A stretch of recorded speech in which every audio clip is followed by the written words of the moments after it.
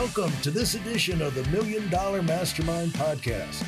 This is where we pick the brains of high achievers from all walks of life and get their hard-earned, real-world insights on winning.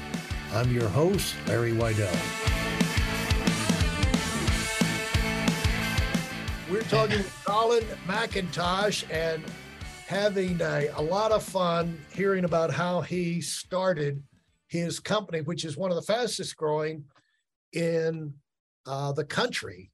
Amazingly, you get up, you just don't know, when you started, you just don't know, but you've got to, you really have to, Colin, if you've got a brain, since it's your thing, approach it like this can be the biggest in the industry, the fastest growing. You got to approach it like that because it sure makes it a whole lot easier to recruit high caliber people and keep them interested if they feel like, these people are serious. They want to do something big. This is just not a job. And they can get caught up in that, It's interesting you say that because I agree with you in some level, but there's also an appeal. There's also an appeal to sort of do the opposite a little bit and to keep your perspective modest on it. I think that there's so many companies and it really is what I've always done with Sheets and Giggles is I've always zigged where other people zag. And so even in the culture that we build and what I tell my team and what the team tells others, we're not trying to be the next Bed Bath & Beyond. We're not trying to be, the number one company in this space.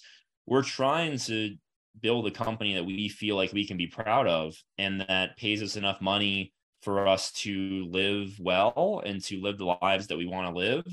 And the culture that I provide them is one of what I like to call CEO privileges for everyone. There's no notice that you have to give for time off. You let people know, you cover your work, you make sure things are done, and you put it on Slack, and there's no permissions needed or anything like that. You can take a Wednesday off if you're not feeling it. If you have something that's on your mind or your head's not right, don't sit down at the computer when your head's not right. Go clear your head, go do what you need to do. I think that culture we've built and that I think that that promise that I've given the people of we're going to treat you well, we're going to pay you fairly, and you're going to enjoy your life instead of have work detract from your life. It's going to be additive has actually been a really nice pitch. We do have a bit of a tiger by the tail but it's not something that I ever planned on when we started the company. And the point that I was making for you is you want to do things so that it could turn into that kind of thing where you're not self-sabotaging by selling yourself short. By really what that leads to is cutting corners. What I'm saying is you don't because when you start this thing, Colin, you do not know. You don't have the right, and you do not know how big it's going to be. You know what I'm saying? This may turn into the next because you can't just do it, Colin, off. I'm again, you're going to have to tolerate me because I coach $1 million earners. All right. But you're going to have to give yourself the, just the awareness that it could hit. Probably, the odds are against you and all that. And you live in a realistic world. But on the other hand, you don't want to cut corners. You don't want to sell yourself short. You want to put yourself in a position where you'd have to go back and redo things in the past. Right. Which you could have easily set up, for uninterrupted success. And, and that triggers all kind of positive decisions where you don't take too much work on yourself. You don't fail to delegate, that would allow you to totally. Yeah. You got to build up the scale. Build up the scale. Bottlenecking around yourself. You think in terms of, I'm not just going to bring this person in and get them to do a job, but I'm going to train them to understand what they're doing, where they could train someone else, and then they could, move into management, because people that are training other people wind up being more serious themselves. It's like the parenting, right? It's like the parenting, activating the parenting instinct in an employee. If they're they're involved in, I've always felt like you should in school take the second graders and have them go in sometime during the week and teach the first graders something, go in and teach them something, because that'll make them feel, realize I'm not a first grader, I have learned. And then as you move up the ladder, but it's a way of creating that responsibility and all. But now I totally agree. Totally agree. Yeah. And I don't mean to be flippant about it. It's more of I think the modesty is like a feature, not a bug. You know what I mean? Like where I try to remind, and I guess it's because I've been through Techstars a couple of times, and I've seen a lot of founders fail, and failure is something that is always in the realm of possibility. Right. And it can sneak up on you, and it can, I've seen companies do meteoric rises and just as fast falls. And I guess I'm always trying to make sure that I stay centered on, this is my first business, and I want to make sure I don't take it for granted, and I don't try to do something with it that doesn't serve the company. You know what I mean? And so I'm always trying to, but I agree with you. You got to set things up to scale, and you're absolutely, I don't micromanage anyone on the team. My team is fully autonomous people who are all total aces. Well, and the thing that none of us know is who's going to show up tomorrow. Number one, this is an idea that popped in your head. Well, your head is still operating. You know what I'm saying? Yeah. And it's much more educated than it was when that idea came in. And so totally. And so the thing that I try and wake people up to is be aware. Every time you accomplish something, you move to another level, and things open up. In the process of accomplishing, like what you've done. You've gotten contacts, you've gotten experience, you've been forced to develop skills, you've got, a staff, you've assembled a working staff around you, which, probably has. We've navigated a pandemic, like, you know what I mean? Like it's been, we had a year and a half before the pandemic, and now 2.5 after. And so, we've learned, and I've learned a lot about, scaling a company from, $30,000 a month to, $1 million a month in a short time span, in a crazy environment. And so, you're right. I'm curious as to how some of your guests deal with the constant flow of ideas that they deal with. That's something that's difficult for me, as I have to really stay centered on S&G, but it's not it won't be my last business, that's for sure. Right. And what would you say the one thing that was really interesting and probably encompassing a ton of knowledge is how to scale from a few thousand to $1 million a month or so? What were you saying? What were those numbers? Well, I think within 2 years, we went from, I think, September 2018, we did like 30 grand in sales. And then November 2020, we did our first, I think it was like 1.03 million or something like that. It's like, holy crap, how do you, and then, in the there was some yada, yada, yada in the meantime of a global pandemic and like worldwide crisis and, all this stuff. And we went through an accelerator and we raised, $1 million. And there's all this crazy stuff of how you get there that, now that I know, and I got it in my head, it's like, okay, the next business, what would I do differently? What would I change? How would I set things up differently from the get-go? That's, yeah.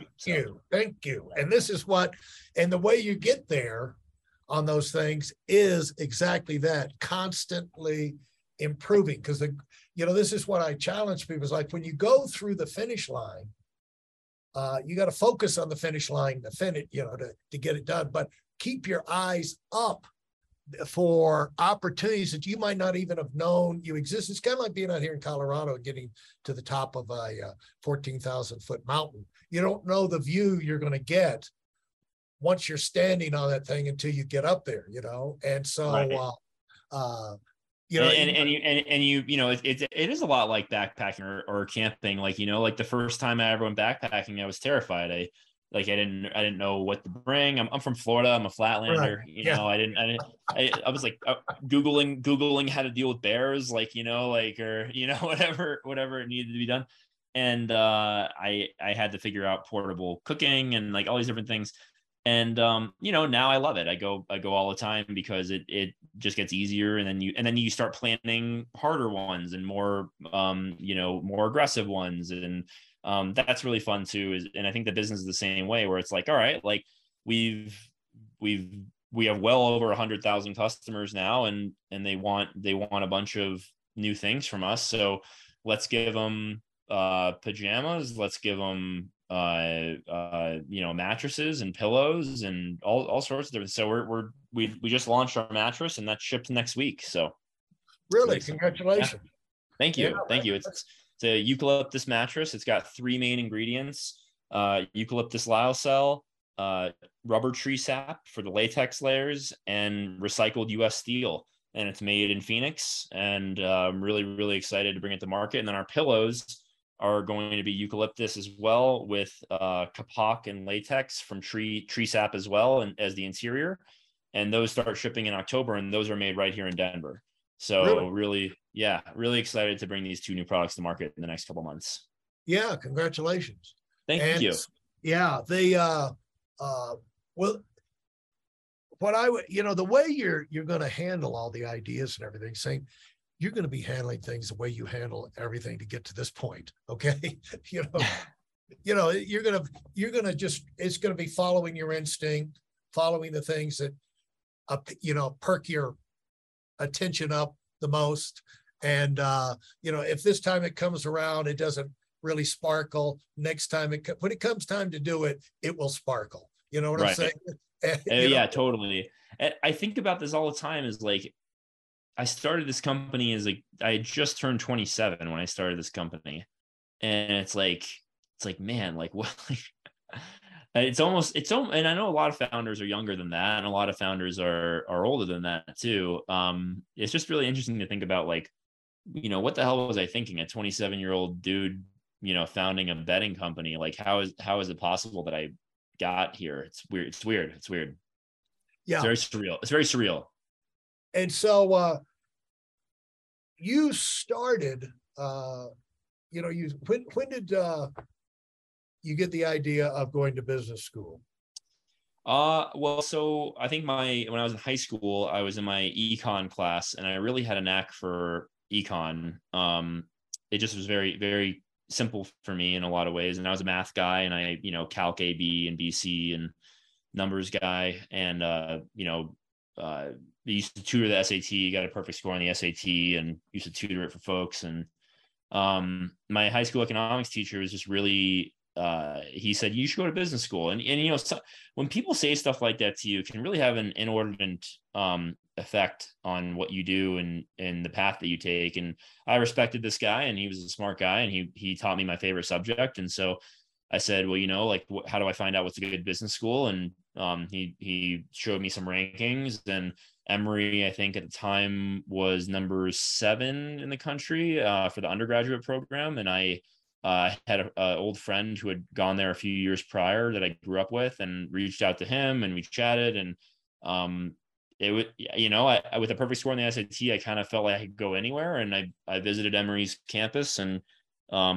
really loved it, and loved that it was close to Fort Lauderdale. I could fly home pretty easily. And it was, my family had a house in North Carolina that my father had built in the early 2000s. That was only a 3-hour drive from campus. So I could, you know, meet my family up there. And I got a scholarship, so I didn't have to go into debt to go. And if I hadn't gotten that scholarship, I don't think I would have gone. But I ended up going. So, and it was that's how it came about. I just, the things when you're 17, like these decisions, they're so undervalued, I guess, in terms of like how, you know, I didn't apply to MIT, I didn't apply to Harvard, I didn't apply to any of these places. I just, you know, I saw a school, I liked it, business school looked good, I liked the campus, and Right. I was like, great, I'll go here, you know. Like, so it's not the smartest way to do it, honestly. Yeah.